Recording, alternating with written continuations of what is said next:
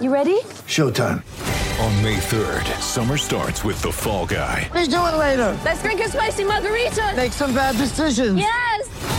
Audiences are falling in love with the most entertaining film of the year. Fall Guy. Fall Guy? Fall guy. That's what the poster said.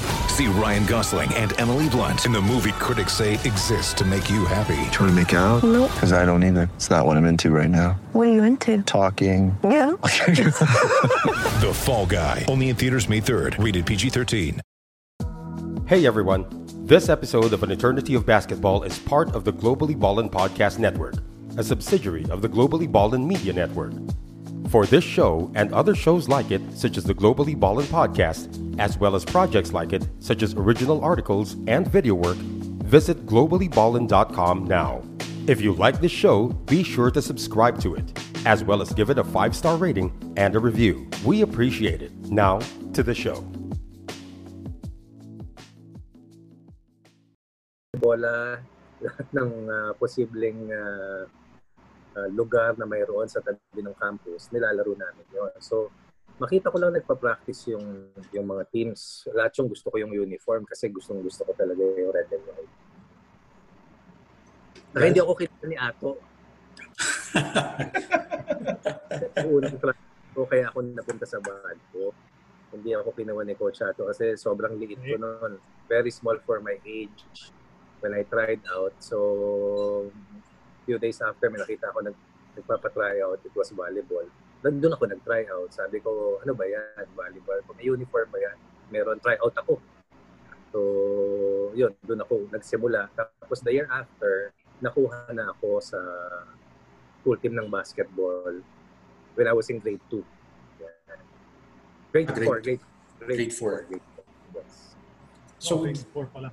yeah. Kasi na grade 4 ka nag-umpisang take basketball seriously, Coach? Nung nakikita ko pa lang sila Atoy ko, sila Abed Gidaben, saka Bernie Fabiosa, I took basketball seriously. So Chris pa pala kayo. Oo, Chris pa ako. Pero, hindi rin ang pagkakot nila Coach Sunny, nila Francis Arnaiz, nila Don Ramon. Kasi, pag natalo ka ng Sunday, Lunes, alaskado ka. So, yan yung mga pangalan na talaga. Kumbaga, it's not emulating dahil napakalayo naman. Kundi yung nagayahin namin yung galaw, yung Jaworski, pass to Fernandez, back pass to Arnaiz. Taken away by Fabiosa. Sportscaster na kaagad. Ganun kami. Hindi naman kami marunong pa. Siguro mabilis lang tumakbo. Pero sila yung mga biggest influences sa akin sa paglalaro personally. So, lagi kong i-imagine yung 3, 2, 1, tapos ititira mo. After ko fires, after ko makes it, yay, Chris Pawin. So, gano'n. So, yun lang ang gusto kong gawin dati. Pag binibilan ako ng nanay ko ng mga hindi totoong up and down na Chris pa, tuwan-tuwa na ako noon. Tatay ko ng bola na 3 araw sira na, masaya-masaya na ako noon. So, gano'n lang kasimple sa akin. They were my childhood heroes at saka the PBA was a big part of our lives sa San Beda dahil ano yan, after ng pag-uusapan yung mga klase, yung mga teachers, yun na pag-uusapan. Anong laban mamaya? Talo ba? Si Cisco Oliver ba? Magaling? Si Larry Pounds ba? O at sila bang first 5 ng Chris pa? Ay mga ganon. Cisco Oliver, no? So Larry Pounds. Coach, 815573 yung student number ko, so wag tayong magdadahilan. Mamaya pa tayo pupunta dyan. Dito muna tayo sa San Beda. Coach, when you were starting out, when did you realize that you could do special things on the court and you could be a special asset sa inyong Red Cubs? Sa San Beda, nag-umakyat naman ako sa San Beda kasi siguro I was already second year high school. Kasi yung initially from grade 4 onwards, mga ano yun aspirants, midgets yung pinakamaliit.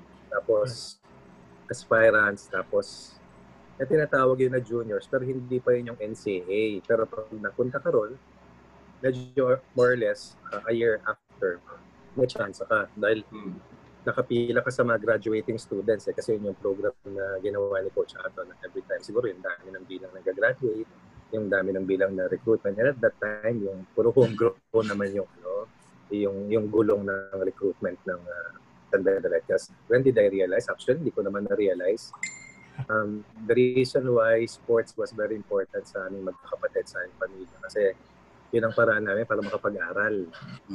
So, actually, hindi lang single sport. Dati at that time kasi, hindi full scholarship ang isang sport. So, you had to get into multiple sports para mas mataas yung scholarship mo. Anyway, never did I realize na I was special or what. All I wanted was to be able to take my exams, play against Lasal, Ateneo, join my teammates kasi parang sila yung second family ko outside of my primary family. So, ganun lang. Saka, importante sa akin nga meron akong uniform at saka nagagaya ko nga sila Atoy ko, sila Cyrus Man, sila Fields. Masaya-masaya na kami lang dahil the moment mag-ring yung bell, tatakbo na kami sa mga court. Tapos, ayun na yan.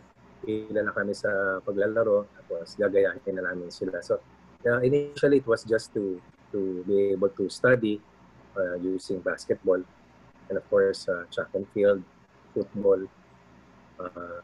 Kung ano yung pwede namin mapaglaro magkakapatid para makakuha kami ng scholarship. But special, I did not find myself near special during high school, even during college. Siguro nung nakapag-national team na, doon na lang talaga parang naisip ko na parang meron akong chances sa buhay. Parang baka pwede. Baka pwede na ako pwede ako makapag-taxi paminsan-minsan.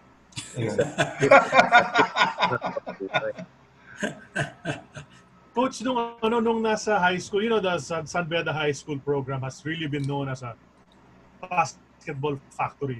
80s, 90s. I mean, a lot of the guys who excelled in college came from there, whether tumuloy sa Beda or sa ibang schools. Sino yung mga kasabay mo nung high school na yun na kahit papano isumikat din noong umangat kayo sa seniors? Yung huling taon ko sa juniors, mabigat-bigat. Yeah. Si Dindo Pumaren, nandoon si Jerry Esplana, nandoon si Maki De Hoya, nandoon yung patpatin ng kalbo na ngayon, Venancio Paras Jr. Medyo magaling yun, no? May chamba. Tapos, yan. Ito ba yan, Coach? Meron pa kami magagaling na team. Yan, no? Ay, ba. Coach, ito, yan. Mark Manyos ka nandyan. And these were established high school players who could have started anytime. Kaya lang seniors kami. Si Loy Cosico, Coach. Si Loy Coach, nakita niya yung share kong photo here. May lineup dito eh. Do you see it on your screen? Yeah. Yan, so picture with me. Kneeling left to right. This is Dindo Pumaren. Yep, to the left. Jerry Esplana. Correct. Coach E. Then kayo. Dong Berger. Yeah. And then Hoxton. That's Minoy Hoxton. Oh, the son of a legendary ball player in San Beda. Okay. There. And then to the top of Minoy, that's Raul Buencamino. Also part of the Buencamino brothers na inclined sports athlete. Okay. Ano rin yan, mga standouts din sa San Beda. Of course, si Atty. Loy Cosico. And of course, Venancio Jr. Yes. And, ilang taon si Benji dito, Coach? Kung hindi 12, 13. 13 pa lang siya dyan. Galing yan sa Sacred Heart. Kaya ganyan ang katawan niyan, kumain ng hotdog. Anong paborito? Hindi, kaya ganyan lang yung katawan ni Benji noon. Nasa track na rin siya. Teammate ko rin sa track and field. Okay. So, shot put. So, throwing events. So, freshman lang siya dito, no? Kasi senior na kayo dito eh. So, 3 years the difference niya, no? Isang kwento lang dyan kay paring Benji. Kinuha lang niya yung shot put. Binato lang niya. Gold. Binato niya. Walang forma. Walang biro. Kinuha niya. Binato niya. Gold medalist. Kaya lang kalbo. Anyway, to the left of Benji, Maki De Hoya. And Herbert Wenceslao na naging teammate ko rin. Nag-UP rin to. Yes. Oo, si Maki, saka si Maki, saka si Ebet magkasama sa LA yan. In this recent years na nag-migrate sila. And then the late Momoy Rosal and Almeda, Ronald Almeda. Abogado rin ito. Okay. And Mark Manyosca. Yung si Mark Manyosca, yung inaakala ko talaga na mag-PBA. Kasi ang range niyan ay parang si Steph Curry, mga bata pa kami. Wala pang 3-point line. Wala pang 3 points nun. Tapos na half court yan, tumitira na yan. And of course, our most admired coach, si Coach Anto. Ang hindi kumuha sa akin nung unang try-out ko. Right sa amin. Okay. So, marami dito nag-PBA, no? Half of the team, ano, I guess? I think so. And sino ba lang makapagsabi panahon yan na Maki, Eric, Dindo, Tony, apat, Paras, Benji, lima. Jerry Esplana. Ayun, Jerry Esplana. Anim actually.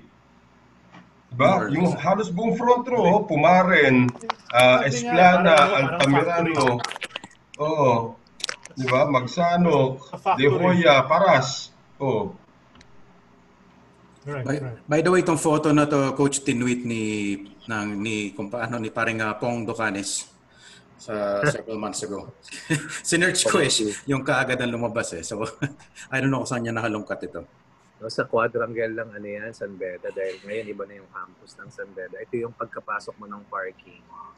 Diretso ka. Dati automatic yan. Pag maliit ka, sa harap ka, luhod ka. Pag 5-10 pataas ka, sa likod ka, diretso tindig mo, kita shorts mo. Kasi masakit na tuhod yan Subukan mo lumuhod yan. Oo nga. Masakit nga. Anyway, sige, I'll release this. Ilang championships ang nakuha niyo sa juniors dito, Coach? In this with that team? With this team, just one. Just one, but before that? The previous team, another one. So normally kasi, kung hindi ka naman talagang excellent yung galing mo, you make it to the NCAA by your 3rd year. And minsan by your 4th year. Pero yung iba na talagang sobrang uhusay, 2nd year high school pa lamang, nakukuha na. So, pero rare occasions yun. Pero merong mga ganon. Alam ko si Dindo ganon nakuha na. Or, 2nd year, nasa intersecondary ka na, which is a second SEM competition. Kumbaga, tapos na yung NC, sunod yung intersecondary. Sinasama na ni Ato yung mga incoming NCAA players. Tapos, binibigyan na ng tsansa. Talaga may sistema na, ano? Oo, hindi naman namin alam Ang alam lang namin, may uniform kami, sasama kami sa stage. Nag-uniform yun. Saka maganda yun dahil Allendale yun Allendale, tama. Very popular brand. That's right. Coach, bakit kayo hindi nag-stay with the Red Lions? Bakit kayo tumawid ng Maroons? Ang basic reason Parrots pala. Sorry, Parrots pala nung time. Jacket pa ako nun. Ang basic reason talaga ang pangarap ko talaga dati dahil hindi ko talaga akalain makakarating ako ng malayo-layo sa basketball. Ang pangarap ko talaga yung maging doktor. Yun talaga ang talagang nasa back of my mind. In fact, one of the main reasons why ang course ko sa UP initially was physical therapy dahil nung ako'y graduating, naglalaro ako sa Red Cubs. Nagkaroon ako ng tendinitis sa tuhod where I was being treated sa Cardinal Santos. Isa sa mga pasyenteng nakatabi ko ay si Idol Bog sa Dornado. So, habang tinitreat ako doon sa isang cubicle, naririnig ko doon sa kabila. Nakita ko siya Siyempre, Chris pa ako di ba?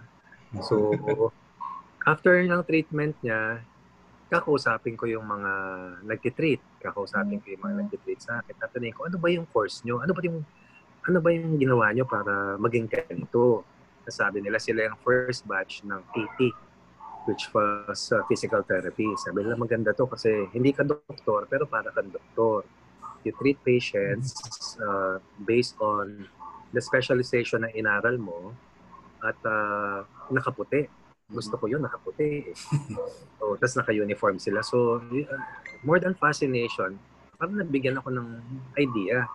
Kasi wala pa lamang NCEE noon, wala pa lamang course na kukunin. Kahit hindi ko rin naman alam na makakapunta ako sa UP. But medicine was not a course that was available in San Beda during that time. My initial wish list in terms of school, UST. UST talaga. Kasi sa 10 o 12 ko yung magbabarkada, 8 napunta sa UST. Ako rin sana, doon ako mag-aaral kasi nag-qualify naman. Kaya lang, nung ako'y lumapit para magtanong sana ng tryout, kasi kailangan ko nga yung scholarship, hindi ako nabigyan ng chance ang makapag-tryout because at that time, sila Pido Harencio yan, sila Benji Gutierrez. So talagang super team yan. In fact, takot kami ron sa kanila dati. So, it was a huge setback during that time. So anyway, so yun yung unang dahilan. Pangalawa, I think that was also the time that there was some suspension that happened sa NCAA because of some fighting between schools. So inabot ko rin yun. Pero ang talagang number one sa akin is gusto ko sanang mag-doktor. Yun sana talaga yung ambition ko. Hindi ko naman alam, magiging doktor ko ng basketball. Shot doctor. So I really tried. In fact, in my first 2 years before ilipat yung School of Allied Medical Professions from UP Diliman to UP Manila. I was into physical therapy in my first 2 years sa UP with that dream really na kakayanin ko. Hindi ko naman alam, ang dami palang mathematics at science noon eh. Hindi ko alam eh. So eventually, nahirapan akong pagsabayin yung basketball at pag-aaral. Nakakatulugan ko yung pag-aaral dahil bilis nung bilis nung pace ng Math 17, sobra eh. Tell me about it. Yeah. Wow. Hindi ako nag-17 eh. Hanggang 11 lang. 11 lang din ako eh. Ako lang naipasa nung hiniwalay ko na. Ginawa kong Math 7 at Math 14. Math 14, may chemistry pa, may physics pa. Kung hindi nga sa EDSA Revolution baka hindi ko napasa yung mga ibang subjects. Mas promo kayo na, no, Coach? Mas promotion. Mas promo kayo na Oo, meron akong chem subject noon. But then, nung natapos ko yung Chem 16, may Chem 31 at may Math 52, 54. 54. Integral calculus. Naku, Diyos ko. Parang inikilaputan ako. Meron ako mga teammates na nag-overstay eh. So sabi ko, kasi ang advice sa akin sa mga student assistants was to shift to a different course. Kasi nung nakita nila yung, nagtanong ako nagkonsulta ako, sabi ko, ano ba yung course na merong parang itong course ko, pero walang math. So binigyan ako, ito occupational therapy. So, sabi ko, ang daming math eh.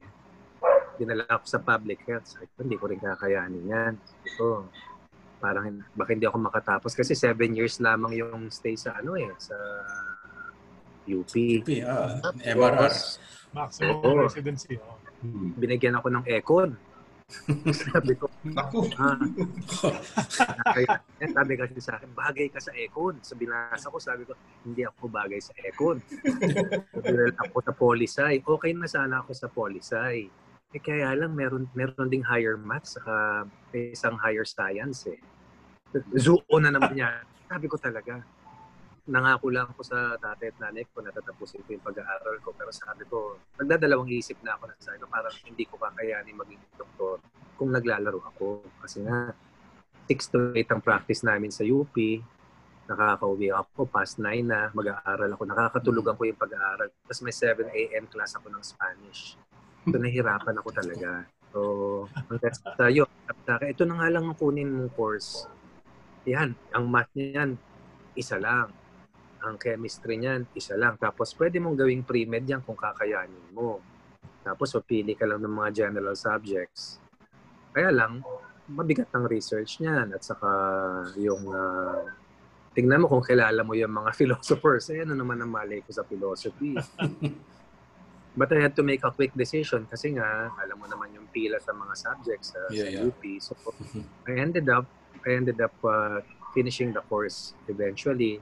Ano naman, awa ng Diyos, nakatulong naman hanggang sa buhay ko ngayon in terms of logical thinking dahil initially, nung patapos na ako, hindi ko naman nakalain makukuha ako sa national team. I tried applying for a job in San Beda in the UP and I was already in line to be a teacher, theology sa San Beda at logic sana sa UP. Ganun lang naman ka-simple yung tingin kong kaya kong gawin noon until I was given the chance to represent the country in 1986. Doon ko nga naisip, sabi ko, paano may chance ako? At nababasa ko na nga na. Kasi ang paniniwala ko talaga, sila atoy ko, sila Juan Fernandez, sila Coach Sani, we're there forever. Wala naman akong alam na rotation of players na cycle eh. Diba? Until nung 86 na nakuha kami, tapos nakalaro namin sila, doon ko na-realize na kaya mo pala na tumapak sa court kasabay nila. Kasi sa akin talaga, makikita ko lang sila, buo na yung taon ko, hindi yung araw. Naka-jeep ako, nakikita ko sila sa kotse. Ay, kinabukasan, parang kamag-anak ko na sila pag kinakwento ko sa mga kaklase. Ako si Atoy, nakita ko naka-celeste, gumanon yung buhok ko, nakatabi ng jeep. Ako si Rudy Soriano, si Freddy Hubalde, si Hamid Gidabi, sobrang saya. Makita ko lang si Baby Dalupa na magpapa-autograph ako dyan. Coach, pero mabalik lang tayo sa yung pag-recruit mo sa UP, no? Yung time na yon meron ng parang tinatawag na San Beda connection yung UP and San Beda before you. Yes, dahil Joey Mendoza. Joey Mendoza. Pero kami ni Eric, Coach Ed, inimbita kami ni Coach Joe after the NCAA na pumunta para masilip. So, pumunta kami, nagagawa lang ng gym doon sa may HK. Yes. So, pumunta kami, sinilip niya kami, naligaw-ligaw pa nga ako, nagpunta ako sa lumang gym dahil hindi ko talaga alam, first time ko nagpunta sa U. Sinilip niya kami, tapos nung nakita niya kami, sabi niya, sige, kumuha kayo ng upcut, tapos tignan natin kung ano yung mangyayari, tapos kukontakin namin kayo. Titignan namin kung papasok ba kayo sa baas. Hindi ko naman alam kung ano dati yun by that time, or through upcut. So, until tumakbo yung mga buwan hanggat sa eventually nakabalik kami doon sa UP para mag-try out ulit, kung yun ang tawag, at makipag-ensayo doon sa incoming na team. May kwento kasi si Coach Ricky Dandan sa akin when nauna siya ng 2 years yata sa inyo, no? Sa UP. Parang 7. 7 lang. Sige mga karating.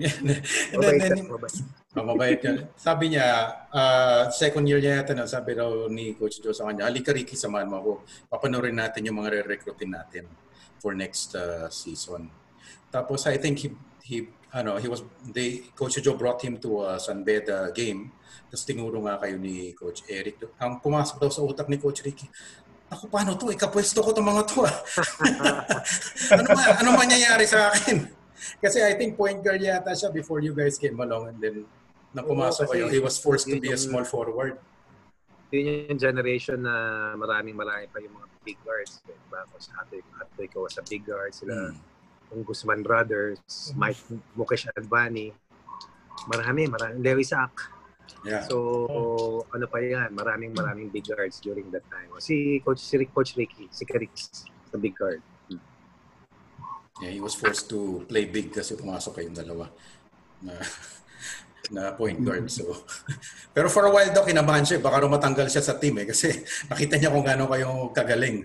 So, iniisip niya, wala na akong atang pwesto next season. Pero turns out, ginawan siya ng ibang position daw ni Coach Joe. So anyway, how was the rookie year? You went all the way to the finals, Diamond Jubilee ng UP, but kinapos lang against, I think, FEU by 1 point. What were your memories of that season, yung rookie year?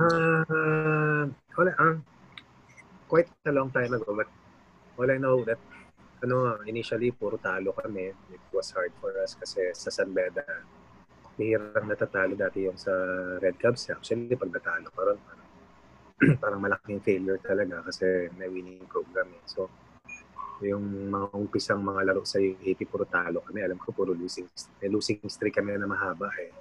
Bago kami nakabawi, nakabangon, tapos eventually ended up in the finals. Let me put it this way.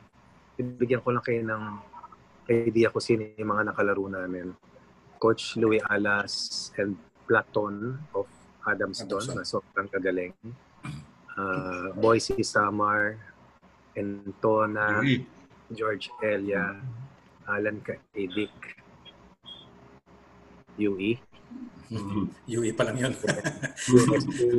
Benji Gutierrez, Pido Harencio, Nonong Espino, Ilustre, Gino Ilustre. And then you talk about, of course, the team of FAU, Glenn Capasio, Romanito Roa, Bay Padilla, Jack Tanuan.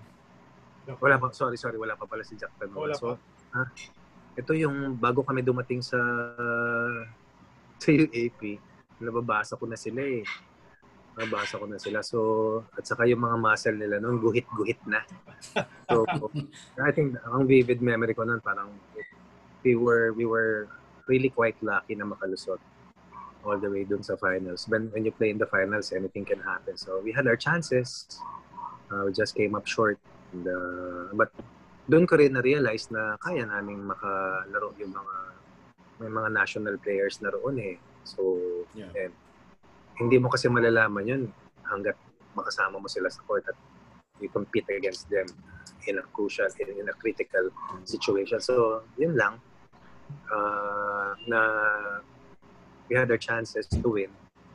Pero yung Diamond Jubilee, yung hindi pagkapanalo ng UP ng matagal, those were just whispers around the campus that hindi pa namin na-embrace masyado kasi bagito pa nga kami. Bago kami sa campus, may culture shock pa kami noon dahil tuwing baba mo ng floor, merong makibaka, huwag matakot. So yun yung those were things that I remember, of course, happy that we were able to sinalo natin. Take it further na as your UP career, basketball career went on. Siyempre, dami experiences, marami na rin pumasok during your career there na eventually makakalaban mo sa PBA. Pero, I don't know, do we fast forward already to the year, guys? 86? Yeah? Oo naman. Diretso na din. Kasi yung akin nga, 86, di ba? So nung pumasok na 86, di ba? Pumasok na si Benji sa inyo, di ba? All of a sudden, UP becomes a contender. Gaano kabigat talaga ang entry? At saka did everybody put UP? Now with UP, you have a target on your back because of Paras. I think si Benji was literally the biggest player of high school. Yes. Not just a year before, 86, but in the landscape. In spite of the fact that yung team nila Joey Santa Maria, nila Joey Guanyo were able to defeat San Beda in the final of Benji. MMBL. So, oo, sa isang competition. So anyway, maraming kumukuha kay Benji eh. Maraming kumukuha talaga dahil sino ba naman ang hindi kukuha kay Benji? Saan ka naman nakita ng 6'3" na hindi pa uso yung Phil-Am noon. May Phil-Am blood si Benji. Johnson ang middle name. At talagang iba talaga yung lakas niya. Nakita ko yon. Maliban din sa shot put. Nakita ko na pag tumalon, walang buwelo. Grabe. At saka nagbibuild na siya ng katawan. So anyway, yung walang naging sentrong ganyan ng UP in my many years. Meaning, talagang a national player. The very first moment makita mo, alam mong malayo ang mararating kasi yung lakas ni Benji, hindi pangkaraniwan. Hindi talaga pangkaraniwan. Talagang, hindi mo naman pwedeng sabing freak of nature, pero he is a physical specimen na pag nakasama mo, alam mo na may laban kayo maski sa and I had the chance to play with him a lot of games, maski isang taon lang, pero iba-ibang tournaments yung sinalihan namin. Nakita ko yung progression at maski nasa UP na ako, nanonood ako, bumabalik ako sa San Beda, nakikipractice ako, nanonood ako sa kanila. I kept my close relationship doon sa team because talagang ang dugo ko talaga pula at puti.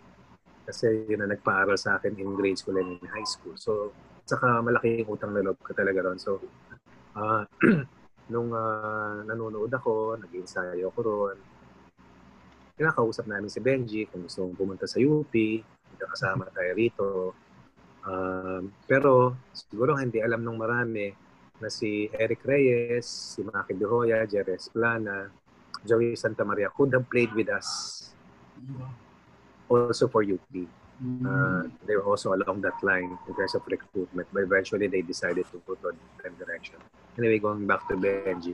Kung wala si Benji, I don't think na nakarating ng malayo ang UP. Kung wala si Benji, I don't think that we would have survived that year given yung mga sobrang bibigat na mga kalibre ng mga kalaban at mga big men ng mga ibang schools. Yeah. Dahil si Benji gave us something we have not seen and something that probably UP has not seen.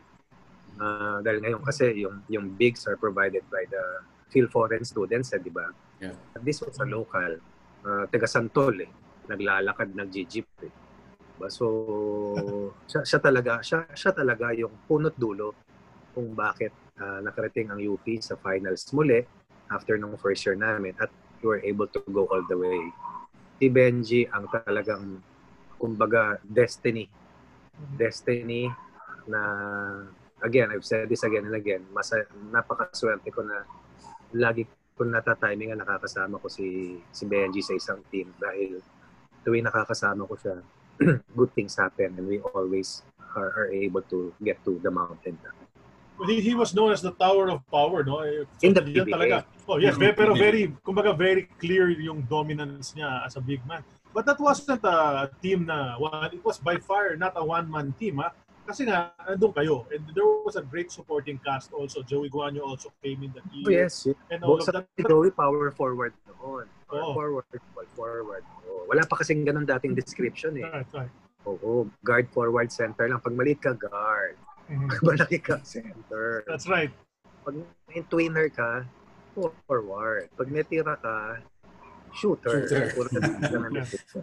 Pero si Benji, talaga, one of a kind talaga. Yeah.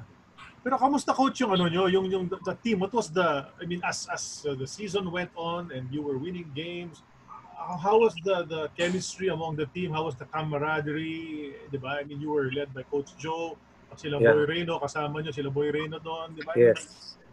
Kamusta yung Ganito kasi nung palang 1983 na naglaro kami ni Eric at saka itong mga ibang teammates ko, there was PABL. So, naglalaro na rin kami sa commercial teams. We did it to finance, of course, yung aming panggastos sa pag-aaral. Dahil sa UP naman, academic scholarship lang. So, wala pa yung ganitong buhos ng tulong. So, we were playing for 2 teams, 3 teams at the most pag national player ka. So, it was difficult at times kasi napakahirap talaga. Siguro kayo, alam niyo yan. Napakahirap talaga mag-aral sa UP, lalong-lalo na hindi ka naman katalinuhan. Sorry talaga. Napakahirap mag-survive. So, nandun na ako sa time noon na talagang yung struggle ko was first to try to maintain a passing line at the same time help the team. It was hard. Maski na nanalo kami noon, maski we had Benji. Benji was really good but still raw. At saka syempre, yung mga iba, mas malalakas pa. Mas mamak na but again, yung mga bagay-bagay na sa loob ng isang championship, may mga laging nangyayari na papabor sa'yo na yung circumstances, yung draw, papabor sa'yo. And I think it also helped us in terms of timing, in terms, I won't say destiny dahil parang hindi naman fair sa ibang teams. Yung timing na pumanik para sa UP para makarating all the way against UE in the 80s. My goodness, pag sabi mo UE UST, talagang mawiwiwi ka dahil ang gagaling ng mga players. Bihirang hindi na nanalo pag nakarating sa dulo. Isama mo na dyan ang FEU. Yung FEU nga, gusto kong puntahan yung game na yun. Sa semifinals, that was a game that UP should not have won. But UP won. Balikan natin yung semifinals game in 86 against FEU, Coach Ron. I don't think it was semifinals Parang knockout. Well, anyway, yung pinag-usap. Diba? Parang best two record. Yes. Yeah, best two records. No, I think what Noel's referring to is yung second round game against FEU and yung steal ni Ramil Cruz. Si Ramil, of course.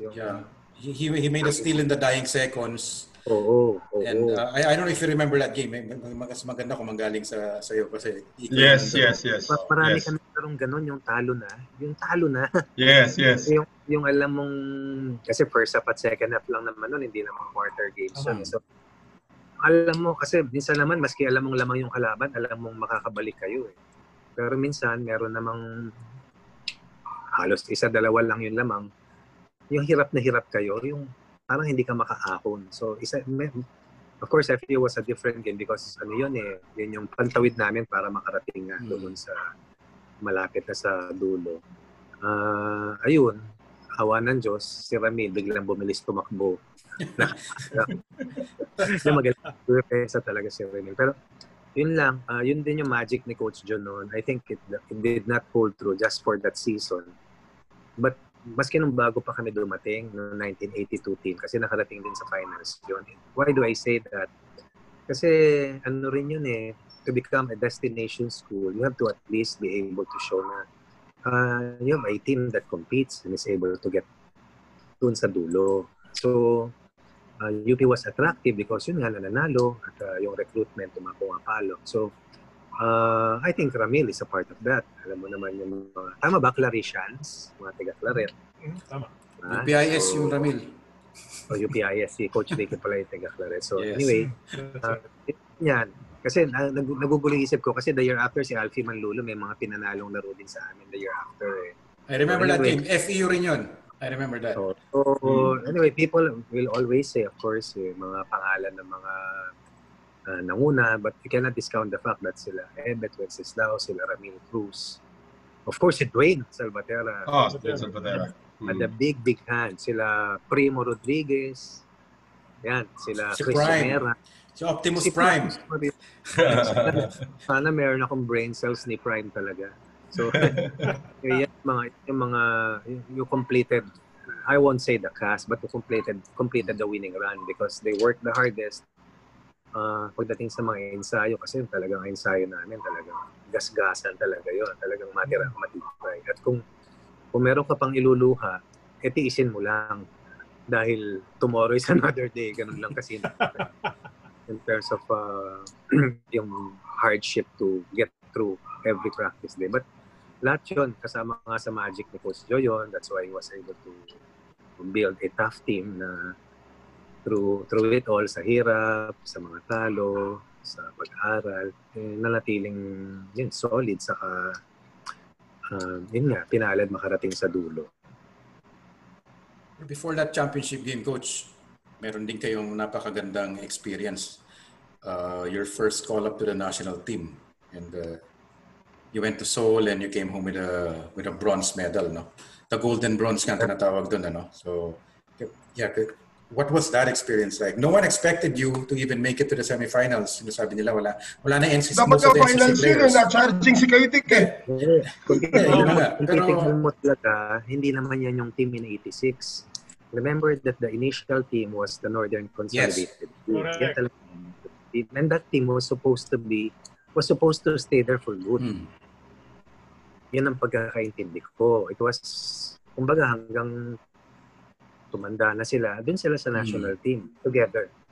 Yun ang alam kong program nung team na yon. So until of course the EDSA revolution happened and they had to reassemble the team and some of the players decided not to come back. Kaya lang kami nagkaroon ng chance to try out. We made it to the by tryout. Puno yung memorial niyan nung pinatawag ni Coach Joy yung mga tryouts. But eventually some did not, or rather some opted not to try out kasi nga dating nasa team sila, or some decided not to be a part of it kasi may konting upheaval during that time. So, pero meron kaming mga ilan na mga bago made the team. But of course, yung mga big name players sila Samboy, Alan Kaidik, Elmer Reyes, Yan yung aming mga inabot doon na we decided to play in 1986 Asian Games. So, special sa amin yun dahil first time kaming nakasakay ng aeroplano outside of the country. Una. Pangalawa, first time ako nakakita ng instant noodles sa lalagyanan. Nakakita ng orange juice sa aluminum. So, yun yung mga bagay na naalala ko. But it was really something that was magical, no? Just to be a part of the team because that was my first time to represent the country. And hindi ko rin naman alam that winning run will hold for a long time. But just to be a part of the team, nanalo man o hindi, just to represent the country. Another dream fulfilled para sa akin. Sabi ko makapag-aaral lang ako, masaya na ako. To represent the country in 86 and win some games and almost make it to the finals. And play against ang gagaling ng mga nakalaban namin. Lee Chung-hee, Herjay, the Barakat Brothers. Hindi nababasa ko lang sila sa Asian Civilization but I did not think I will get the chance. Totoo yan. Alam mo, kami ang pinakamasipag makipagpalit ng yung mga pin ng Pilipinas tapos pupunta ka sa mga ibang mga dormitory. Makikipagpalit ako talaga dahil hindi ko naman alam kung mauulit pa. So, sinatsaga ko yun. Mag-aantay ako ng maaga doon sa cafeteria. Pag may kumain na, titignan ko yung flag. Pupunta ako, makikipagpalit ako. Anyway, pati yung Japan, they had a 7-4, 7-6 play. Okayama. Kasi Okayama na national treasure ng Japan yun. So sa akin, just to be able to compete against this para sa akin, yung sobrang high caliber na yun, no? Along that line. Hindi ko na makakalimutan yung what more na makasama ko sila Jolas, sila Alan, sila Samboy sa isang tirahan. Kasi sa akin nun, sila talaga. Big names na sila noon sa amateur basketball sa kanila. Yan, decorated na sila. And they took us under their wing and they helped us be able to help them help the country get that bronze medal, which was unbelievable. Unbelievable really. Hanggang ngayon, nililinis-linis ko yung medalya kasi nakita ko kung gaano kahirap. Nakita ko kung gaano kabigat yung programang ginagawa ng Gilas para makarating, makapasok. So, dati kasi nakatabi lang. Pero ngayon, maya, nililinis ko yan. Pag nanonood ako ng mga laro ng national team, nililinis ko yan. Hindi ko akalain na bawat laban nun was going to be extra special for us. Even during the time that South Korea beat us. Kasi, nga pala, I just like to state this as a matter of fact. I never had the chance to beat a team from Korea. Except once in the PABL. Anyway, that would be in the same floor as si Herjay, si Lee Chung-hee. It was magical.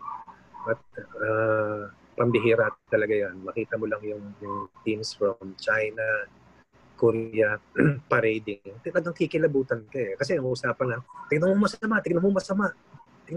Takutin mo. Pinila eh. Saka hindi mo makakalimutan yun dahil doon lang kami nagsuot ng white pants sa parada.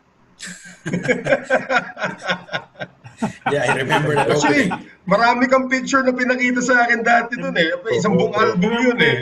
Photos na. Yan. Binili namin yung kanton, yung gano'n. Kasi wala naman kami perang pambili dito. So doon, si Butch Reyes yung team manager namin eh. I think they were the owners of FEU before the Montinola family took over. So, meron kaming bonus noon pag nananalo. So, bumibili kami ng mga gamit. Bumibili kami ng camera, bumibili kami ng sapatos doon. Kaya bumibili kami ng noodles. Doon lang ako kasi nagulat kasi it was almost winter. We were playing, I believe it was October. October yan. We were there I think a week before. So pagpasok mo ng village, meron parang 7-Eleven, first time ako nakita. Yung mga athletes, umuusok. Siyempre, engot kami, diba? Engot kami. Umuusok. Ano yun? Tapos siya, makain siya. Tapos namin, bubunutin yung nasa lata, bubuksan. Sabi ko, Lata. Lata. Engot kami namin, nakita namin si Samboy sa si Alan. Bumibili. Siyempre, sarili na silang mag-travel. Bumibili. Tinanong na, ano yan? Hindi niyo alam to? Ano to? Instant noodles saka yung orange juice na may pulp bits. So, pila kami. Hindi namin mabilang yung pera ng South Korea kasi won di ba? So, hindi first time namin magbiyahe talaga. So, hindi namin makakalimutan. Pero sila, at saka ano pala, ito isang kwento lang. Sa loob ng isang village, Mapa Olympic Village, Asian Games Village, Southeast Asian Games Village, may mga products yan eh. Since masipag na akong pumila doon makipagpalit ng mga pins, nakita ko, kasama namin si Jojo Villapando reserve siya noon. Nagtataka ko, ala ko maaga na ako. Nagtataka ko si Jojo, ba't napakaagang gumising? Pagbangon ko, wala na. Yung pala, ang ginagawa ni Jojo, inaabangan yung mga giveaways. Kasi ilan lang Halimbawa, 5 jacket, 5 windbreaker. Hanggang sa nakita ko, sabi ko, Jo, anong ginagawa mo dyan? Ay, Mika, umila ka rito. Giveaway. So, nagtataka sila, akala nila nagja-jogging kami. Nagja-jogging kami, after namin pumila. So, pipila kami para meron kaming windbreaker. Minsan, suswertein ka ng mga sapatos until kumalat na sa team. Nakanta kasi Coach Jong, aga namin bumabangon. Kala niya, jogging kami, kakain na kami. Ang dami namin nakuha ang giveaways noon na ginawa namin pasalubong. Pero hindi na bibili. Pero yun yung mga, at saka gusto namin na una dun sa kainan kasi syempre sa UP di naman ako nakakakain sa area lang ako. Doon, grabe yung pagkain dun talaga. Grabe talaga. First time namin nakaranas nung kung ano yung gusto mo, kainin mo. Huwag mo lang ilalabas, pero kainin mo lahat ng gusto mo. Doon lang kami natikin ng peras, ng mga ubas na iba-iba. Maganda naman yung menu no? The menu is impressive rin, diba? Sa mga ganung klaseng competition. Goodness. Yung village namin was the village used in the 1988 Olympic. Swerte kami. Yung 1990 naman in the 1990 Olympics. So, kumbaga, kami yung nakikigamit bago nila paggamit sa actual competition. Kami yung parang drive. Kaya swerte talaga kami. Saka napakaganda talaga ng soul. At talagang the late Jack Tanuan and Alvin Patrimonio, talagang paborito nila. Kasi may mga snitch yung mata di ba? Chinky-eyed sila. So gusto talaga nila yung dalawa. Yung mga pinakasikat.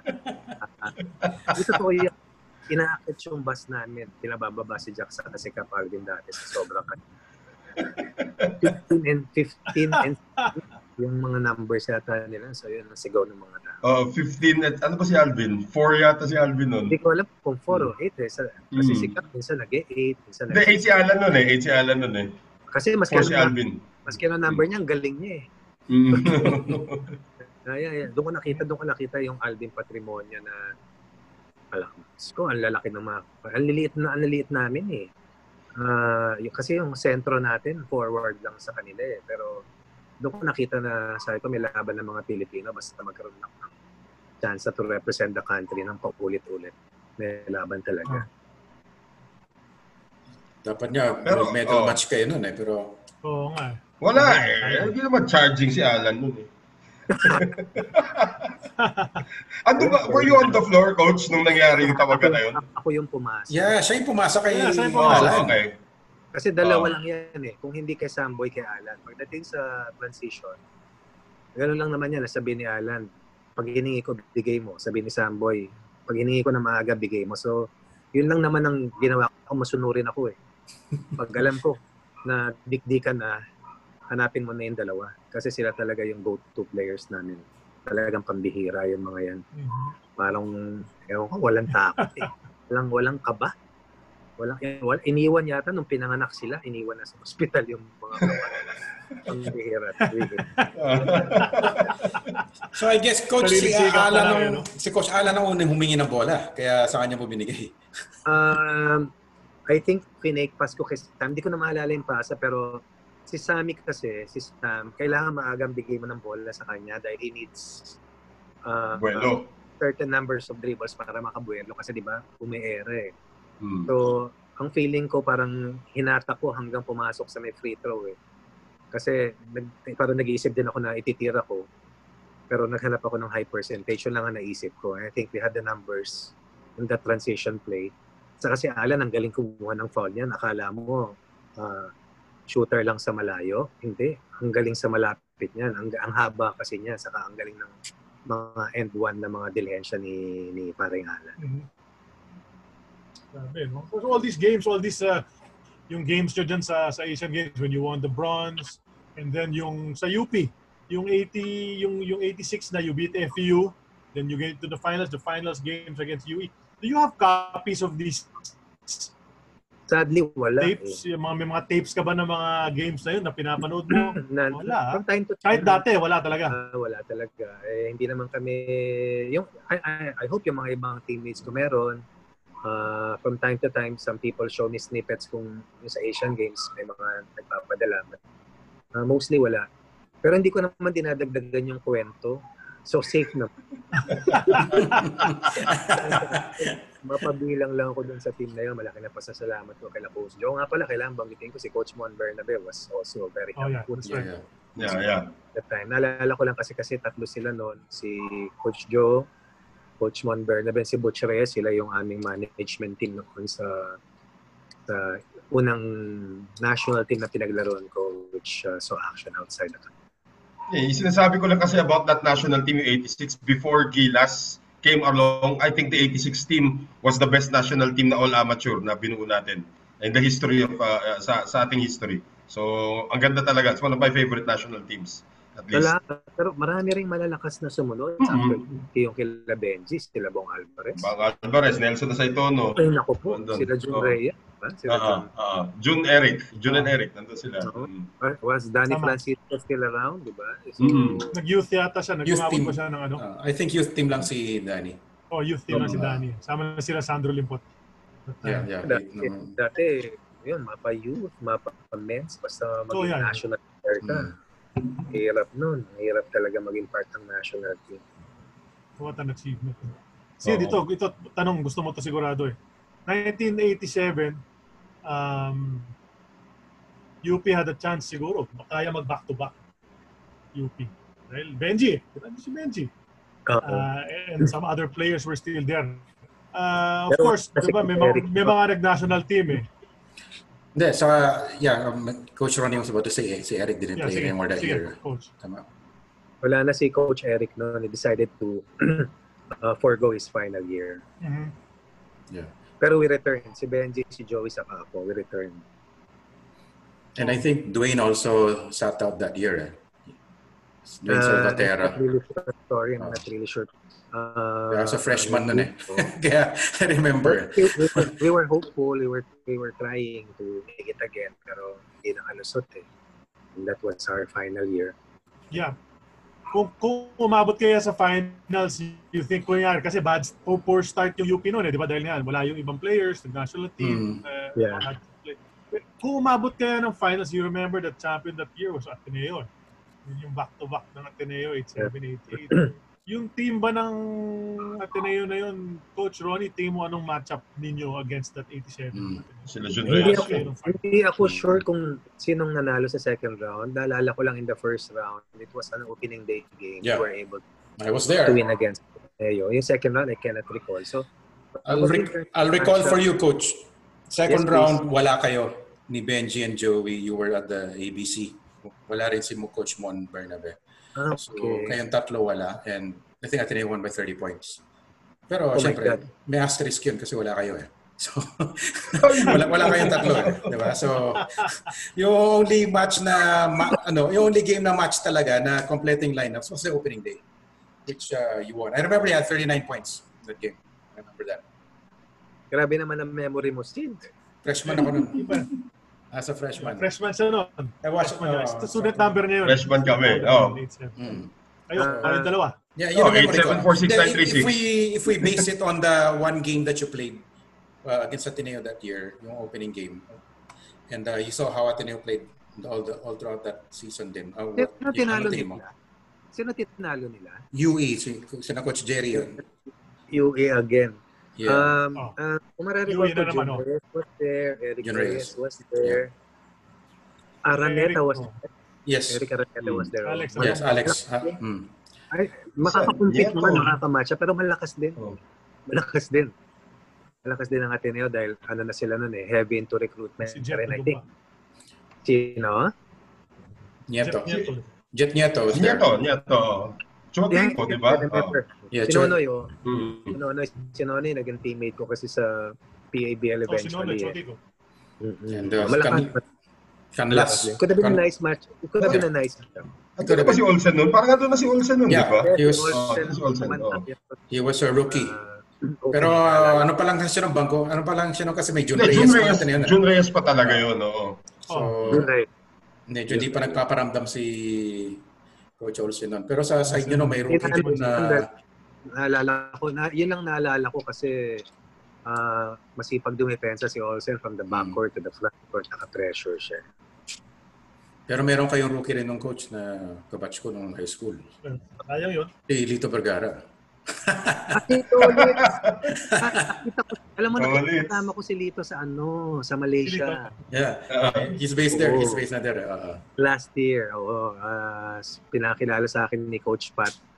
Nagulat ako nung kala ko papakilala sa akin si Tolitz pala.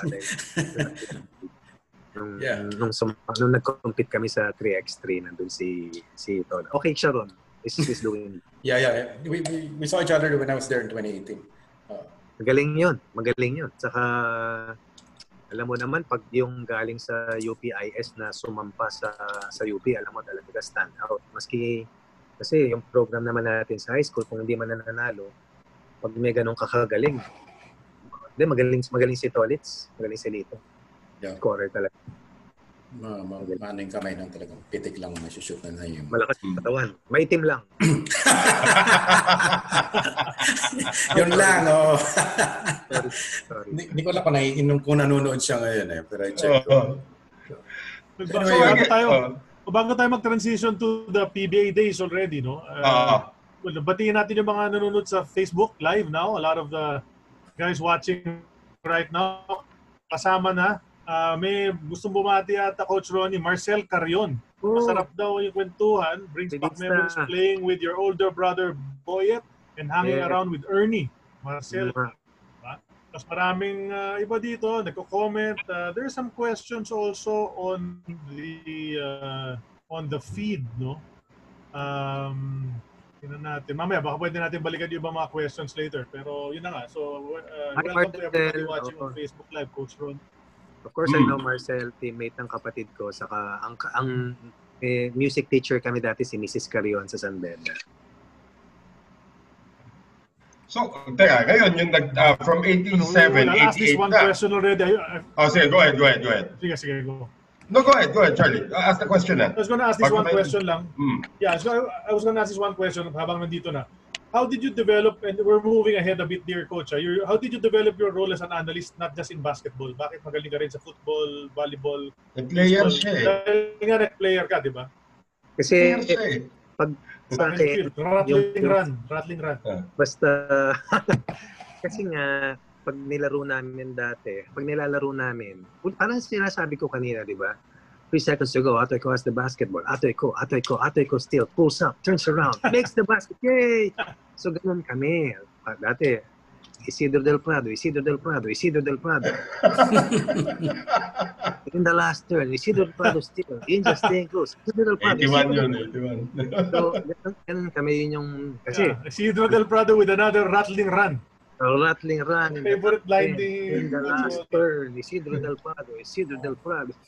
So, kung ano yung naririnig ko sa TV, ginagaya ko. At saka, ayun, as a fan and as a fan of the game. At saka someone who played the game. So, pag nilaro ko, kaya kong ikwento. Pag hindi ko nilaro, katulad ng swimming, paano ko ikukwento? Baka mamatay ako. Malulunod ako. Hindi nalalaman ng marami actually. Naging kapartner ko pa si Coach Ronnie. Baseball coverage din. Pati baseball, Coach Ron, tinira din natin dahil sa Rizal Memorial. Yes, 8 oras lang naman yun, di ba? apat na laro, syempre, o tatlong laro. Track and field tayo, coach. Naku, gusto ko yan. Kasi nung nagtapos ako sa San Beda, ang sports na pinayagan sa akin ay track and field at basketball. Hindi na ako pinag-football. Sabi sa akin, 50% scholarship from track and field, 50% sa basketball. Kasi kung hindi nila gagawin yan, kukuha pa ako ng isang sport kasi wala nga kami pambayad eh. So magko-football ako. Ang kuya ko na panganay ay softball, basketball. Yun si Boyet, yung classmate ni Marcel Carion. Yung kuya ko namang isa, basketball, football ang sport niya. So lahat kami multi-sports. So kung ano lang yung payagan ni Coach Ato, kasi siya yung athletic director, based siguro sa tingin niyang kakayahan namin na i-balance sa pag-aaral namin, yun yung inaalaw niya. Pero sa akin, kung ano yung kailangan ko laruin, sungka, ayaw ko yan, basta mag-scholar ako, laban ako dyan. So yun lang. Siguro sa pagiging analyst, ano lang yun, siguro dahil sa gusto ko rin magkwento nung laro based sa paano ko nilaro dati. At saka talagang fan ako and I really want to help generate yung popularity for the sports that I played and I followed na hanggang ngayon sinusundan ko. Kaya basta merong Southeast Asian Games or Asian Games, gusto ko yan. Gusto ko talaga. Gusto kong hanggat maaari. Gusto ko rin nanonood. I'm a very big fan of sports in general talaga. Guys, can I just ask one question kay Coach before we move into the PBA thing? Yeah, sure. Coach, yung PABL, kasi maganda rin yung career mo sa PABL. You played for ICO, played for Philips, di ba? Philips. Nalog ko kay Alvin yan, kaya ako nasama sa ICO. Sinama niya ko ron. Yeah, para how did that help you, in your development as a player for the PBA, getting you ready for the national team? Okay, siguro attorney ang pinakamahirap kasi at that time was yun nga ulitin ko, the pioneers were big names, larger than life. But you also have to understand that merong isang generation sa PABL na hindi sila nakarating sa PBA. Marami yun. And these are national players who did not get the chance to make it to the PBA, or when they made it to the PBA, tumanda na sila.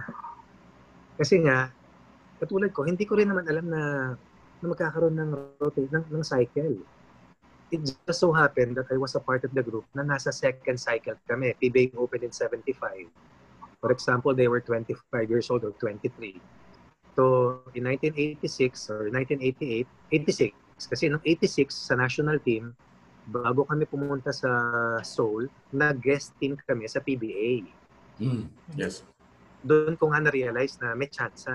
Kumbaga na-fuel yung, hindi curiosity, yung awareness ko na nababantayan ko si ganito, nakashoot ako kay ganito. Kalaban namin may import, si Third Kill, si Dexter Shouse, nakalaro namin yan eh. So, going back to your question, yung PABL, so we had the chance as early as my first year in college, naisama na ako ni Coach Joe sa isang team ni Boss Buddy Encarnato, yung ESQ.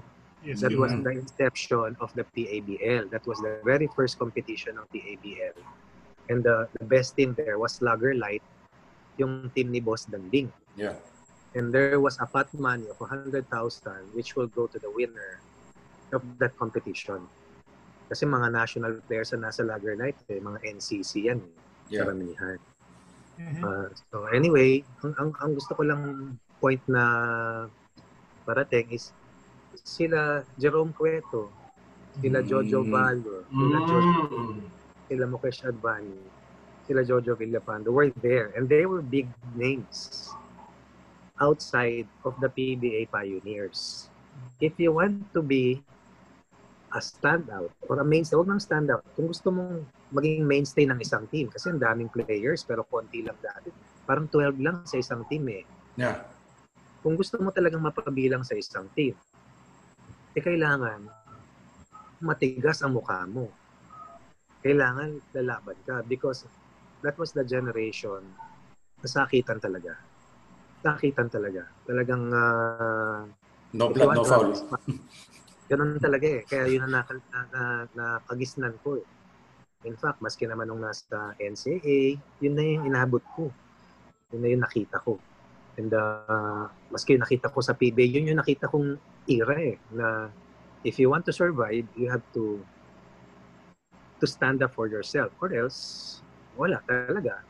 Wala namang, hindi naman pwedeng marunong ka lang, hindi naman pwedeng mabilis ka lang, hindi naman pwedeng makashoot ka lang. Kailangan ma-incorporate mo yan, but through it all, kailangan matapang ka. At saka, ready ka masaktan. At ready ka na makisama. Yun ang importante. Kasi marami rin ako nakita na magagaling. Big names who eventually faded.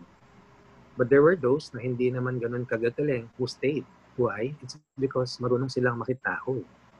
So those were things that I learned in my early years in the AS ko. Kasi bangko naman ako noon Nabigyan lang ako ng chance ng maglaro dun sa mga dulo na kasi may nasaktan. May nawala sa trouble. So that's why I had chances to play. Pero grabe ang rotation nun Nandiyan si Adonis Chera, nandiyan si Mukesh Advani, nandiyan yung Jojo Guzman. Ang dami. Ricky Cui. Diba? So again, those are big name players who had chances to make it to the PBA early, but eventually, before they made it to the PBA, it was a little too late. So, kumbaga, pass ka ng mga best years mo, so maski makarating ka, mahirap na mag-excel. So, maswerte kami dahil from 1983, in my first year, all the way to 86 hanggang 87, kalaro ko sila.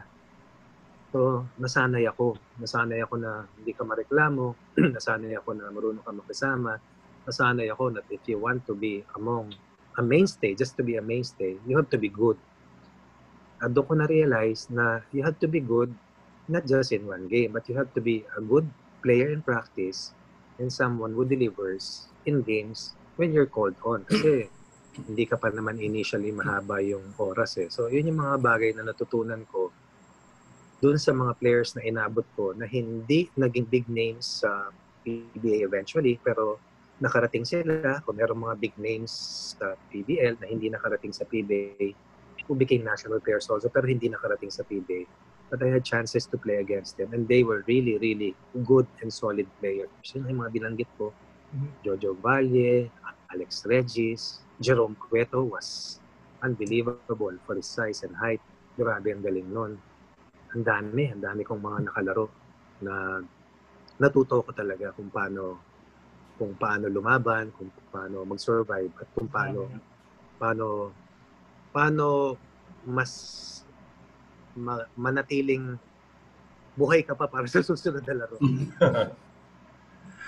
Well, ngayon, 88 ngayon, pumasok na kayo sa PBA, di ba? Parang kasi yung national team, parang unti-unti na rin nagta-transition noong time na yon. So kasabayan nyo sa national team ng nag-PBA, Jolas, Alvin, Jerry, Glenn Capasio, Jack Tanuan was actually first overall sa 88 draft. Tapos nakuha kayo ng Shell. So now you're a rookie all over again. So what was the transition like, Coach Ron, mula sa pagiging college player, national team player, and now eto na, pros. Ayan na sila, Jaworski, makakalaro mo na. Nakalaro naman namin sila in 1986 and in 1987. Nabugbog na nila kami during those 2 years. Bugbog in such a way na talagang nasubok nila. Nasubok kami talaga. Kumbaga, kung makakashoot ka, kailangan magdaan ka sa kanila. Kung makaka-rebound ka, kailangan talagang paghirapan mo. So anyway, meron lang ako isang dream na hindi talaga na-reach, and that was to be able to play kasama sila Alvin, sila Jolas. Kasi yan yung dream sana namin after nung 1986 na Asian Games team, na pag nag-pro kami, magkakasama sana kami. Maski nung nasa 1987 na, kasi nag-uusap na kami na akit na kami, may chance na kami, makakaya na namin sumabay. So gusto ko sanang mapabilang sa kanila, pero 6 lang. Si Alvin made it, pero he had to serve the 1989 national team first conference, I think, before being allowed to play in the PBA. So eventually, I ended up with Shell. Pero talagang initially, gusto ko talagang mapasama sa kanila. Yun talagang pinaka-dream ko na hindi ko nakuha. But eventually, I ended up retiring and playing for Pure Foods. So, yun lang. Kasi gusto sana namin magkakasama kami dahil eventually, naging magkukumpare kami. But probably, fate had its own story. And Coach Joe took me sa Shell.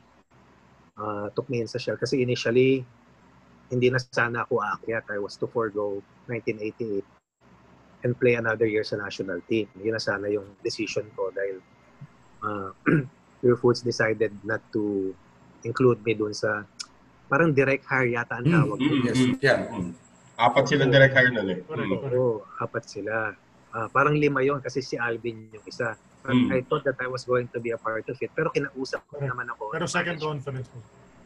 Oo. Kinausap ako ng Pure Foods noon. Ang bait nila sa akin. In fact, sabi nila, we can pick you, but we will trade you. But we will give you a very good offer. Parang sign and trade. So everything was on the table. Pero siguro, bata pa ako noon at unahan ako ng lungkot. Sabi ko, kung hindi ko rin lang makakasama yung mga teammates ko, siguro babalik na lang muna ako sa national team. At least kasama ko si Alvin doon. Tapos makapag-medal ulit. Tapos mag-aantay na lang ulit ako the next year. Kasi gusto ko nga sila. Pero napakabait nila Mr. Panganiban sa akin noon. Naalala ko yun. Sabi niya, pirmahan mo na to dahil hindi mo makukuha to. But we have to trade you because si Al Solis ang gusto namin na kasama nila. So, si Al Solis, grabe, galing-galing naman. Right? So, anyway, there was no signing that happened until Coach Joe called me up. Sabi niya, interesado ka ba maglaro para sa Shell? Sabi ko, Coach, hindi ko alam paano ba yung ano. So, eventually, I played for him sa Shell and ayun. Nagkasama kami ni Benji, nakapanalo naman ng ilan. Eventually, nakasama ko rin si Alvin para sa Pure Foods in my twilight years. Salamat sa Diyos. But your Shell experience was very successful, di ba? Yes. Yung tanong nyo kanina, how was it? Alam mo, in my first conference, it was really hard. I thought that yung national team experience ko was enough for me to prepare, to be a part of a professional team, but it was difficult. It was difficult. Why? Because one, sa national team, kabisado mo na yung mga kasama mo eh. Alam mo na yung gagawin ng isa't isa because we played for 2 years non-stop together. Iba teammates ko pa sa commercial teams. Dito iba. Tapos yun nga, di ba, mahirap kasi makikibagay ka, makikisama ka, at bagito ka. So, it was hard. Tapos, yun nga, akala ko, since pang 12th or 13th year na ng mga PBA Pioneers, akala namin madali na mag-compete, kaya na. Di, mahirap eh. Magagaling talaga. So, it was hard. And it was frustrating early because we were losing. But, yun nga, things eventually settled and parang nung nasa UP rin, una puro talo, una puro frustrations, injuries. Sometimes you take a look at your decisions. But siguro, when you work hard, when you pray harder, good things are bound to happen. Until eventually, yan, awa ng Diyos, si Benji na naman, ay hindi pa siya kalbo noon. Eventually, ended up going to Shell the next year. At a year after, we're able to win a championship for us. So once again, yun na naman. Yung pagpasok na naman ni Benji. And again, I would reiterate na mapalad ako dahil yung timing ko, na parang gano'n ang tingin ko nang nakasama ko sila Alvin, sila Alan, sila Sam. Pero swerte ko naman, nakasama ko itong mga ito. Pwede man ako nag-national team years before. Dito ako napasabay. Ito yung nananalo. So, yung swerte ko, natututo ko sa kanila. Gano'n naman kay Benji. Pwede namang hindi siya napunta sa Shell. Pero sa Shell na naman siya napunta. Once again, I was able to ride the bus of the Benji para sa Enigma. The winning Enigma. So, Enigma. Like kung iniisip yun, yung bakit laging may connection, bakit laging may intersection. So, like kung naniniwala ako that there's always that perfect timing and yung sense of connectedness, yung na may ganoon na kasi sa team sport at saka di ba yung iba hindi na nanalo, hindi nagiging part ng winning team, and probably it's because of something like that. Yun lang naman ay sa aking pananaw. Nung unang championship nyo, Coach, was actually 1990 Open Conference. Kalaban nyo doon, Añejo. Sa 89 sa San Miguel . Yes. Tapos yung yung medyo controversial, of course, we wrote about it sa ESPN5.com just a few days ago. May 15 was the 30th anniversary ng una yung championship sa PBA. Oo. 30th anniversary. 30. 30th anniversary na yun. Yung walkout ng Añejo na ginawa na nabigay sa championship. Take us back to that series, Coach. Kasi alam ko, naalala ko, may bumalibag sa inyong player nun eh. Hindi ko malala ko si Leo Isaac ba yun? Or si or Rudy Distrito yung Ganito lang si Rudy. Ganito lang ang pananaw ko. Parang nung bago kami sa UAAP, kung gusto mong makarating sa tuktok, kailangan pagdaanan mo. Hindi ko naman naalalang may bumalibag. Siguro masama ang landing. Siguro may matinding contact. Yun lang ang naalala ko. Kasi sabi ko nga, di ba, ang daming away noon. Off court, on court, so parte yun eh. And if you were to win a championship, lalong-lalo na against a crowd favorite, kailangan talaga paghirapan mo. Physicality was a part of it. Anytime you play against, makikita mo naman pag nagra-round robin pa lang, pag nakikita mo yung mga baraso nila parang inukit, alam mo, ulamin mo yun ng araw na yun. So, talaga, kagat-labi ka lang, saka titignan mo lang yung score. Lamang ba kayo? Pwede ka ba magalit? Maski magalit ka, ano ba magagawa mo? Hindi naman kanila mararamdaman. So, ano lang ba ang pwede mong gawin? Which is to go to the next play or try to make a free throw, try to score off them, try to defend. So, yun lang. Dahil, kasi kung sa lakas, I think, ang backbone namin nun ay si Bobby Parks. Kung sa local naman, siyempre si Benji na naman. But of course, we also had a nice support crew, a nice crew na matapang dahil di ka lang pwedeng hindi matapang. Kasi tatamaan ka ng kung ano-ano at saka kailangan bumangon. Hindi, ganun lang naman eh. Wala namang sadya eh. Diba? It's part of the game. Lulusot ka, alangan naman madali, diba? Titira ka, alangan namang free lane. So, alam mo na, pumasok ka ron. Alam mo na meron. Pero part of the game. Kanya-kanyang enforcer kasi, naalala ko, Rudy Distrito para sa Añejo, Arnie Tuadles naman, ang tagabawi para sa Shell noon. Si Kuya Dante Gonzalgo. Isa pa yun. Oo. Ang magandang kwento yan, maisingit ko lang, 1990, nandun si Kuya Dante. Pauwi na kami, nag-silver medal na. Nasa Hong Kong kami sa stopover na binigay sa amin ni team manager na si Goteng po. So, tutulog na kami ni Benji kasi may game ang Shell the next day. So, kumain kami sa isang fast food chain. Tapos, balik kami sa kwarto. Sabi ko, tulog na tayo. Mapapalaban tayo bukas. May laro tayo. Pagkagaling sa airport, tihis lang, laro na tayo. So, kami. May tumatawag na si Kuya Dante. Sabi niya, "Hoy, kayong dalawa. Pag silabas kayo ng kwarto, kundi pag titirahin namin kayo pag-uwi." Lumabas kami ng kwarto. Bakit kayo pinapalabas? Kung makapagkwentuhan, kasi kumain lang kami. Hindi naman kami uminom dahil merong celebration dahil alam namin na pagdating sa Manila, although we were hopeful kami in 1990 that we were still going to play together. Ganun naman pag yung nagkaroon kayo ng magandang pinagsamaan at yung there were some initial promises made na we could have been again together as a team for the next national team run. So, yun, usap-usap, kwentuhan. Sabi, "Uy, pag huwag tayo magkalawin ako si Pae, yung mga ganun yung biruan." So, wala rin ganun pa rin. Mag-iba na yung uniforme, iba na no?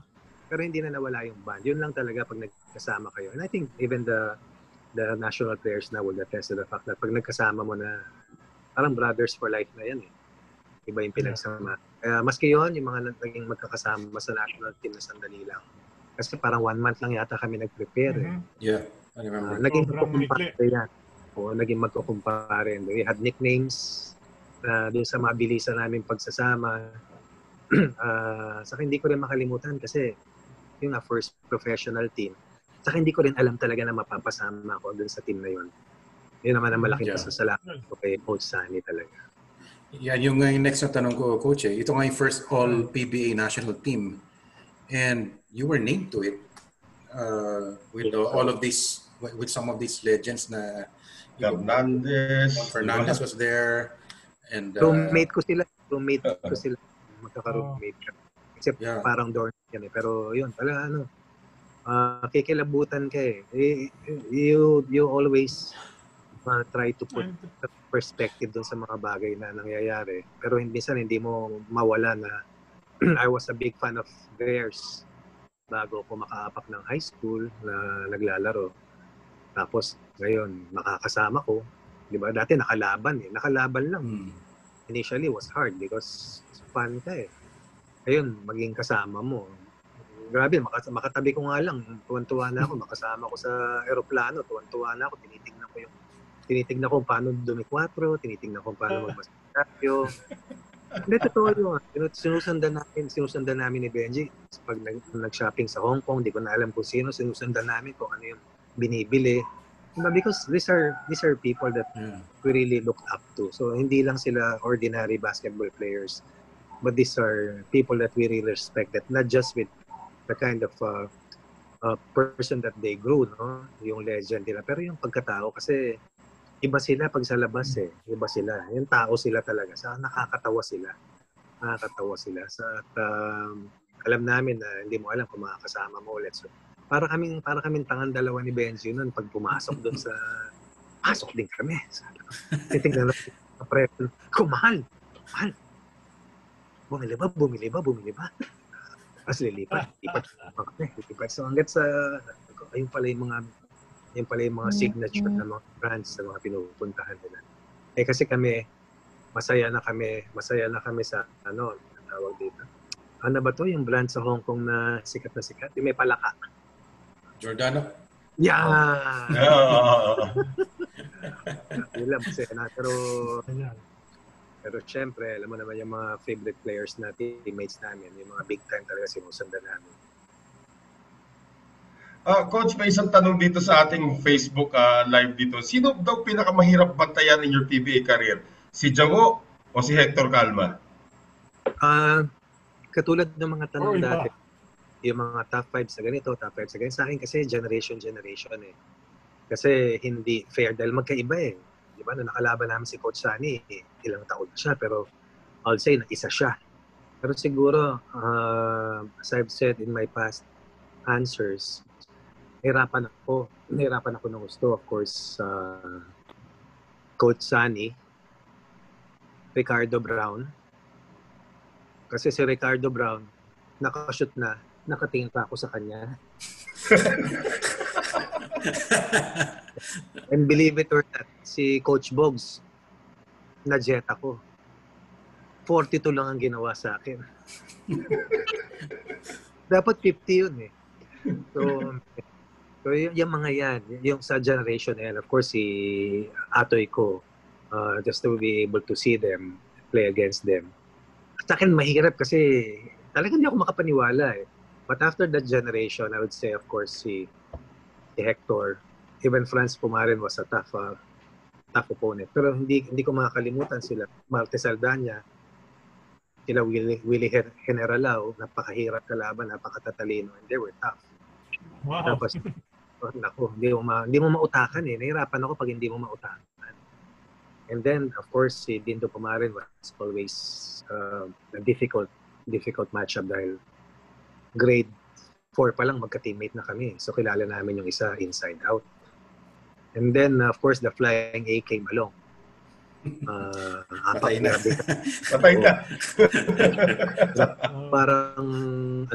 Parang yan, tama bagay na bagay yung pangalan niya sa kanya, Flying A. Hindi mo rin pwedeng isang tabi si Baldavid. Napakahirap din. Oo, kasi mabilis. Ano pa ba? Baka may mga nakalimutan ako. Alsolis, si Rick Marata, sus Mario Josep. Rick Marata. Parang lalagnatin ka tuwing kalaban mo dahil jump ball pa lang. Ano na, rumarat-rat na talaga, di ba? So, napakarami. Even sa akin yung mga big guards na hirapan ako, sila Mike Advani, sila Joey Loizaga, kasi malalaki saka. Hindi, yung isa, mabigat. Nabibigatan ako sa kanila. Coach Rudy, Distrito. Nabigat. Pero tuwan-tuwa ako, nakalaro ko si Francis Arnaiz kasi ginagaya ko yung foul shot. Gusto. Favorite ko yun eh. Kaya lang nasa Toyota. Siya, paborito ko yun. Coach, yung 1992 team nyo, nag-champion din kayo noon, yung second championship mo, Open Conference yata, with over San Miguel. No, yung team na yon, that was unique. We talked to Coach Ricky, we talked to your former teammate Ricky Relosa a couple of weeks back. Patapos na niya yung career niya noon eh. But he was the senior, parang elder statesman on that team. 1990. Yeah. Sabi niya, that was the most fun he had daw in the PBA. Sobrang kengkoy raw ninyo, ang saya-saya daw, ang dami patawa. Pero sabi niya, isa lang daw yung seryosong teammate niya noon. Ikaw lang daw. Sabi niya. Ikaw lang daw yung seryoso, pero iba, kengkoy daw. So, kasi mo, Paras, Escobar, sino ba yung mga nandun? Sila Jolly Escobar, pero ikaw lang daw yung seryoso. Anong masasabi mo na sa 1992 yan, no? 1992. Yeah. Siguro kasi dalawa na yung daughters ko noon. Pero napakalaki ng marami ako natutunan kay Ricky talaga. How to fight off screens, how to use screens. Siya yung nagsasabi sa akin dati, pag gusto mo malibre, daan mo sa akin. Yun nga. Exactly. Sinabi nga niya yun. That's exactly what he said. Turo sa akin. Pag hindi ka makatira off the dribble, ibigay mo sa akin. Tapos kumat ka lang, isabit mo lang sa akin, tuloy-tuloy ka, hanapin kita. Ang galing niya pumasa ng gano'n, yung fake handoff. Pagkatapos, pag binigyan ka, sabihin mo lang sa akin, ako bahala. Pagkagagat, akong bahala. So, kaya yung mga nagpapalakas ang loob sa'yo, napakabait na teammate, maski sa ensayo. May isa pang naka-encounter kayong pwedeng naging mentor nyo din eventually, former Rookie of the Year, Leo Austria. You cross paths dun sa Shell. So, may naibigay ba siya sa yung payo when you were starting out? Si Leo was the best player always in practices. He was always the hard worker. And he was a big influence doon sa work ethics ko pagdating sa ensayo. Hindi uwi yan hanggang hindi tapos yung ganito karaming tira. At normally, he was always among the first few players in practice. So those were things that I was able to learn from them. Kasi they don't have to tell you this. They don't have to say things like that. You have to learn from what they're doing and how they're playing. That was how things were done before. And yun yung mga nakita ko na natutunan ko. Dahil si Coach Leo was a very, very big name even in the national team. And I played behind him in my first year sa Shell.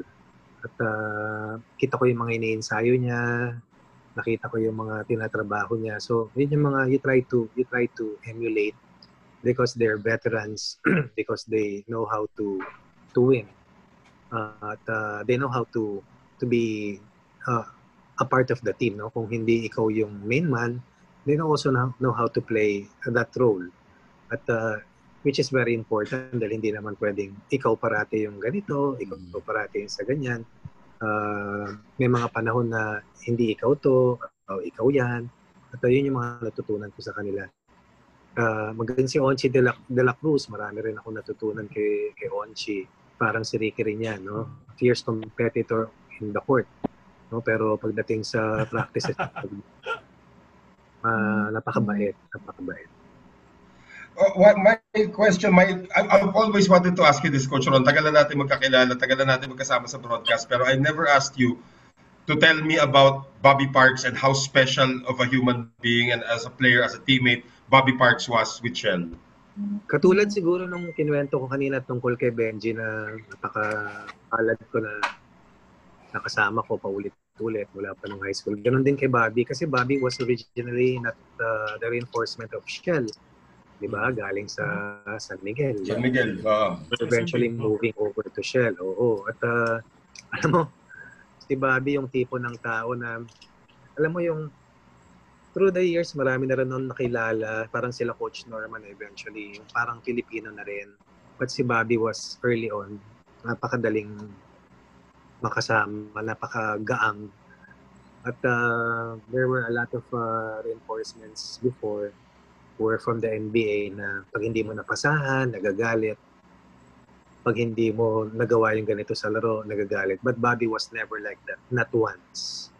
maski matalo kami, maski na hindi mo na ibigay sa kanya ng maaga o ng tamang pasan, wala kang maririnig. Kakausapin ka lang niya ng maayos. At nakita ko sa kanya, yung he treated Filipinos in a different level. No? Hindi ko na masasabing just as a teammate. Pero yung trust, ang dali niyang nagtiwala sa amin. Although kami, tinuro namin sa kanya mga Tagalog words sila Benji, yung maayos. Si Joey Guanyo yung hindi, gano'n. Eventually we ended up magkukumpare kami, si Benji, si Bobby, saka ako. Regarding his playing skills, I knew that he was good. I knew that he was special, but playing alongside him gives you a different perspective because he never went hard in practices. Probably 2 or 3 times in the many years I've played with him. He never went hard in practices, never lifted weights. But in the game, he will just tell me this, Ronnie Mags, when I tell you to give me the basketball, give it to me right away. Tell Benji to get out of the way. And then you spot up. You spot up. If I pass it to you, you take it. If I miss the shot, tell Benji to rebound the basketball. Okay, Bobby. So madali kami naging Simple lang pala basketball sa kanya, no? Get out of the way. Simple, ano?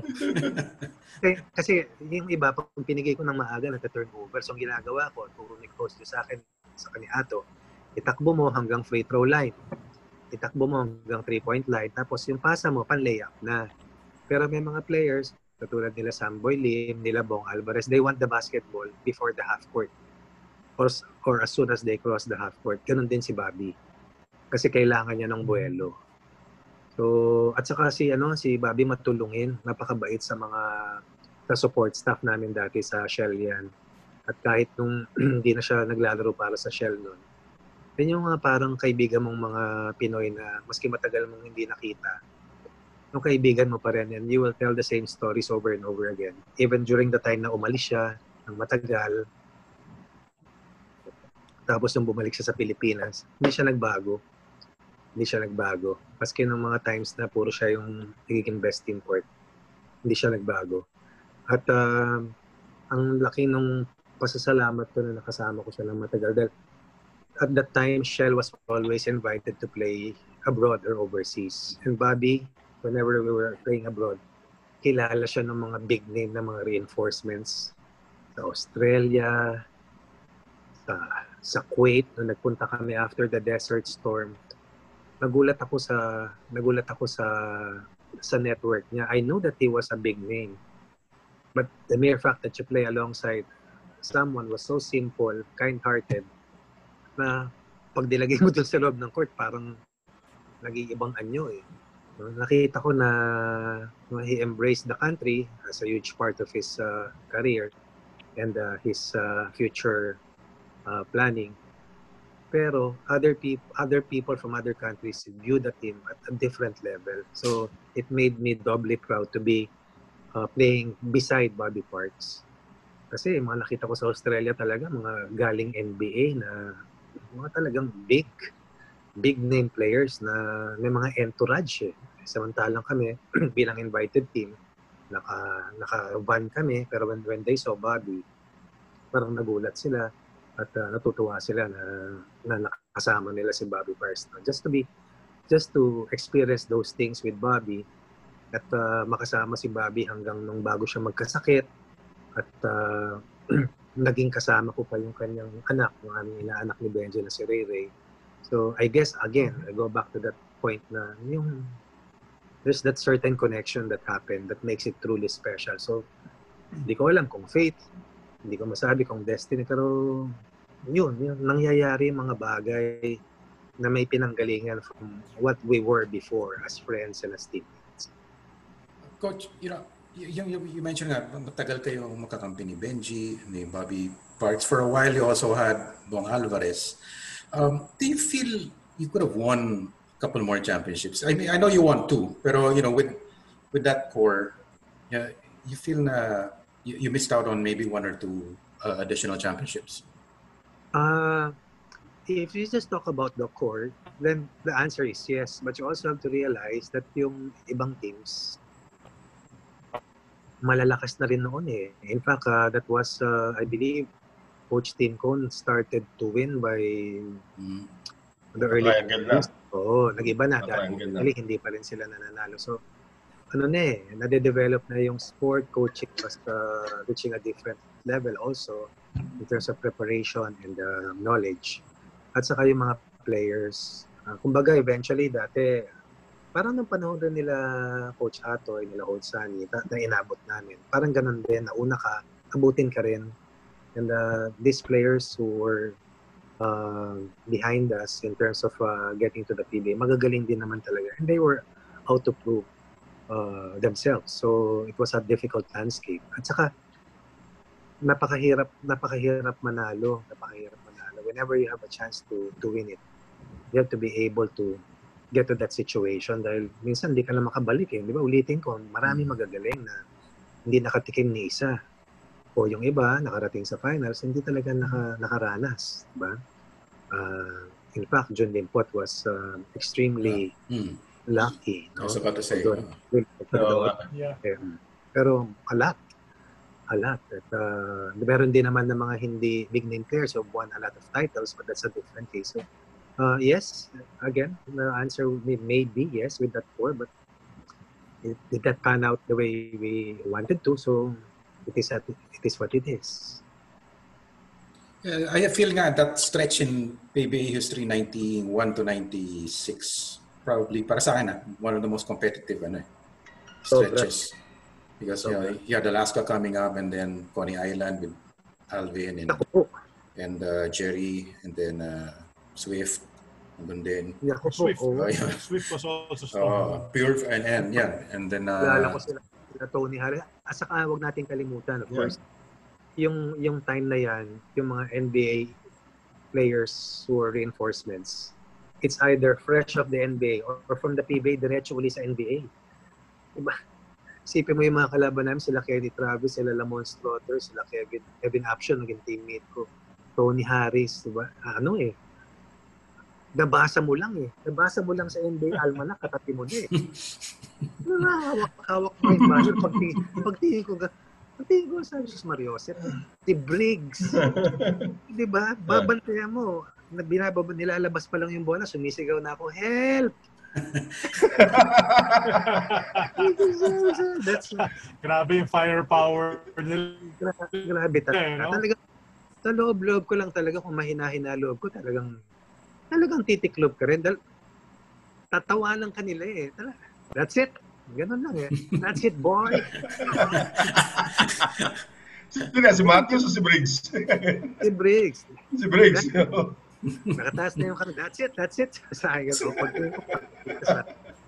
Paano to? Help! Jumble pa lang, help! Ibang klase. So, yun, yung hindi mo masabi na maganda yung team, mananalo, hindi mo masabing nanalo dahil mas malakas kayo sa iba. Takes a lot. Mahirap na ipaliwanag. Napakahirap ipaliwanag, napakahirap i-define how to have a winning team. Hindi pare-pareho eh. Dahil iba-iba yung kalaban at iba-iba rin yung sitwasyon. I think the winning teams and the winning players will attest to the fact na it's never the same road. Mahirap manalo. Mahirap mapabilang sa isang winning unit, lalong-lalo na manalo ka ng napakaraming championships. Napakahirap. Okay, Coach, so before we let you go, we'll have one last question. Bitin!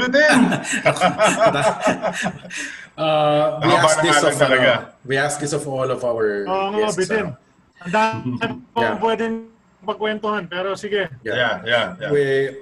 We ask this of all of our guests.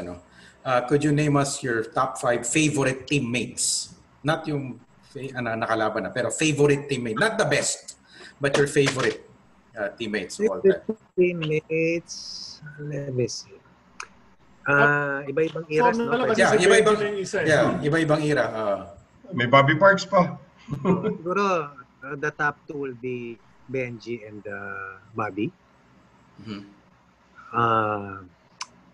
And I think I would put there Joey Guanyo. Let me think about one more. Teammate, no? Yes, naging teammate mo.